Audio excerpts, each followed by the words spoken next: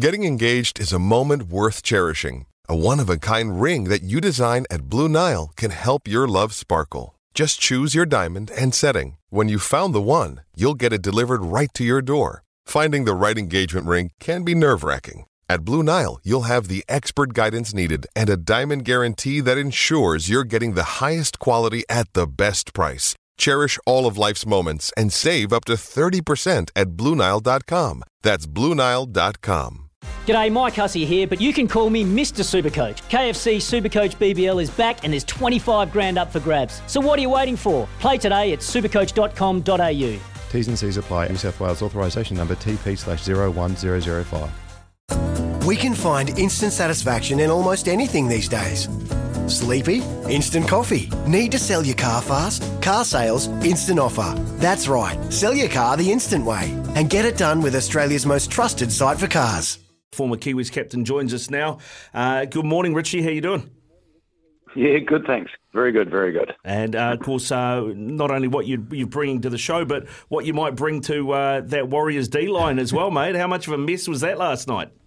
Oh, it was painful to watch, to be honest.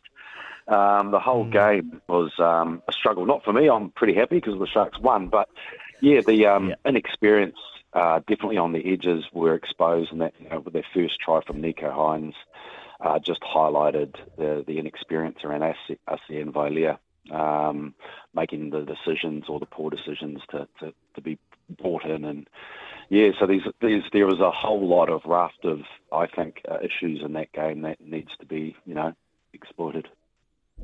Hey, Richie, Izzy here, mate. Great to have you on the show. Mate, from your experiences at the back, the edge defence, what is the main cause for those players? Is it them being coached in a situation where they're not getting the numbers right, they're going to have to shoot in and jam in, or is it a situation of Reece Walsh at the back not numbering right, getting the players to get into positions where they're actually matching the opposition figures? Like, for your experiences, what do you think that comes down to? Hey, Izzy, there's a lot around communication, and there's always, obviously, when you're throwing lead runners and you have to stay in line, and then the split decision to be made, and if your body's drawn in, you're naturally going to go in, and it's an issue in itself. But a lot of it's around communication, talking to the guy next year, identifying who you got, and you've got cover for people to do it, because you're gonna, because they throw so much at you now. You are going to make some poor decisions, but you always got to have someone to cover around as cover scramble defence. But it's all about experience. It's all about communication. Is it the body shape as well? I feel like with the league players, most of their bodies are leaning in, so they're pretty much taking themselves out of the game for their ability, once that lead runner's missed, to push off. Is that a simple case of their body shape too far in? Yeah, it depends what their defensive structures are, how they've done that, and what that looks like. But yes, naturally the poor decision is to turn your body in, then you're gone, really.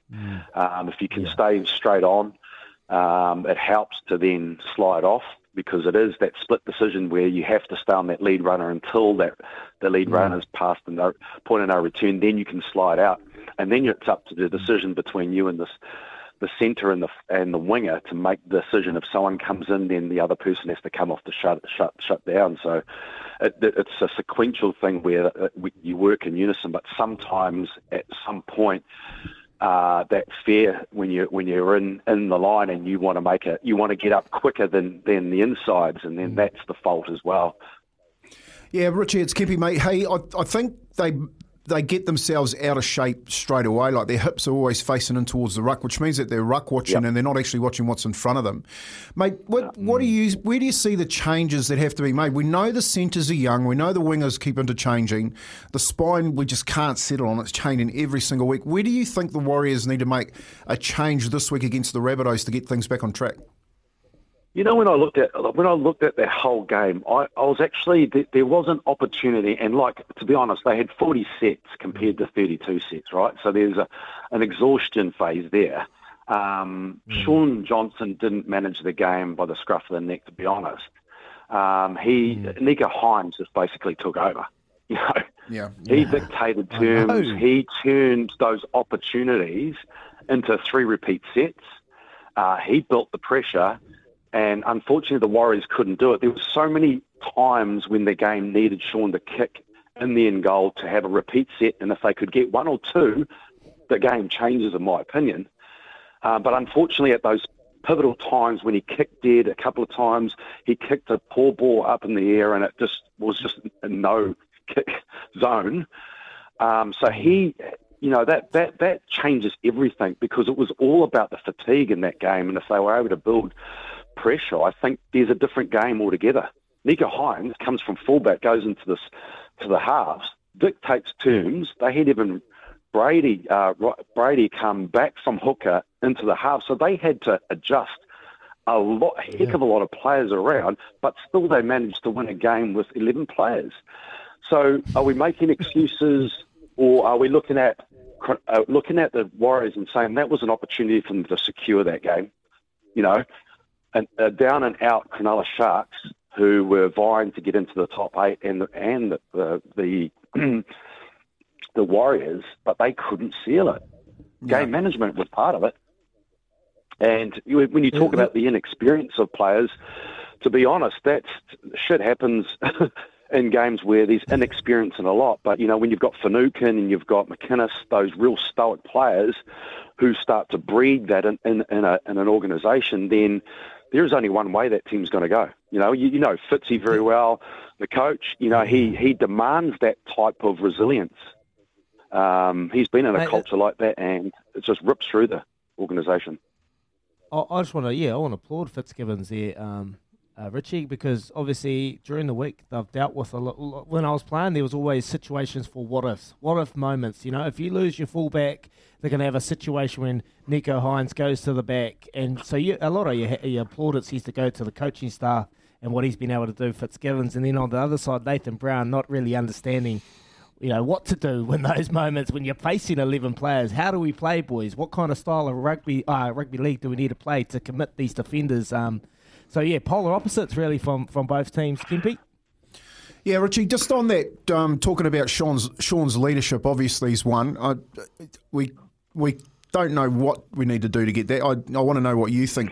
Yeah, mate, well, he's a 250-game NRL player, you know what I mean? So yeah. I'm as dumbfounded as anyone to try and get the best out of him. But you strike a really good question here around the demands that Fitzy has in and around Finucane and McInnes. What does Brownie need to do, mate, to get Sean Johnson and the rest of the players, apart from their middle two, Hodges and Fanua Blake, because they're the only two that are showing up every week, to perform? Yeah, and I think there's a balance between playing eyes-up football, which Cronulla did, and I think the Warriors couldn't really play. I mean, I think Cronulla had something like 16 offloads, which changes the game again, you know, with the ability to fatigue a team out of the game. But they've got more tackle breaks and more yardage than the Warriors by far. In fact, you know, they're the fewest tackle busts in the competition, and their line breaks are probably second worst in the competition. So I think they need to play as they see it. You know, they need to shift that ball a little bit wider, because when they're in that mode, when they start to play out a bit more football, a bit of confidence football, a bit of eyes-up football, I think they're really, really dangerous. But I think they're getting sucked into playing that one-out football, as we probably saw yesterday. And that's not the game you play against teams anymore. It's just you've got to be a well-balanced side. Now everyone's got to have their eyes up and call the ball. You know, it's not only from the 6 and 7. You've got to be calling it from the outside backs. And then there's a heck of a lot of inexperience in that team as well. But on a positive note, I thought Reece played extremely well too. You know, I thought he came up with some real good big plays. You know, that first ball out to Watini, his neck was fantastic. His ability to rush off Lodge when he popped off that ball and he created that opportunity and he flicked that ball outside. That was freaking positive football, you know. But unfortunately, it's all about game management. It's all about players looking at themselves and finding out what needs to be done, and then just play confident football. forget what's happened now. Just go out and play football, and then it's up to those players, the senior players. And I know it keeps coming back to that leadership stuff that we've always said. Are they leaders? I'm looking from the outside in. Is this really what you would suggest, a top 5, top 8 team with leadership qualities? I don't know. It's questionable, I'd have to admit. Yeah, no, the answer for me is no, Richie. Yeah, exactly. Yeah. 17 past 8 here on Baz and Izzy for breakfast. Richie Barnett, former Shark and Kiwis captain, with us as well. Richie, we had a text through earlier from Gary saying that Shaun Johnson didn't want to tackle and couldn't score points or lead a team to score points against 11 men. He needs to retire. I know that's strong words, but where are you on Shaun Johnson right now? You know what? When he came in, and I thought, yes, all we need is someone with patience. His kicking game can be brutally good, right? His long kicking game's fantastic. Short kicking game has always been fantastic. Those first early games that he played, he was just on the dime, kicking in the corners. But today, he failed miserably for all the experience that we know with Shaun Johnson. The harsh reality is that was a low standard performance from someone of that experience. And when you look to your gun players and your senior players in critical positions, they need to stand up. There's no players like Jonathan Thurston or the likes of Cooper Cronk would never, ever allow that sort of style of play to happen in a game that really matters. That game could be a season changer, I believe, because that was an opportunity to seal 2 points against a side that they've failed to beat over the last 10 games, 8 from 10, I think, in the last 10 games. They've struggled at Shark Park. I have indeed. Good stuff, Richie. Thanks very much for coming on and giving us some time this morning. Always good to chat. No worries. Cheers, mate. Cheers. Richie Barnett there with us on talking about Warriors. We want to hear from you too. The Temper Bedpost text machine is blowing up. 8833. Want to hear from you on the Kennards Hire phone line as well. 0800 150 811. You're listening to Baz and Izzy for breakfast. Thanks to Chemist Warehouse. Great savings every day. Stuff for your face and body? It's men's skincare with a purpose. Top quality Aussie-made grooming and skincare to help guys look and feel great with no hassles. Plus, Stuff is helping mental health too. Find Stuff at Woolworths or visit websiteofstuff.com.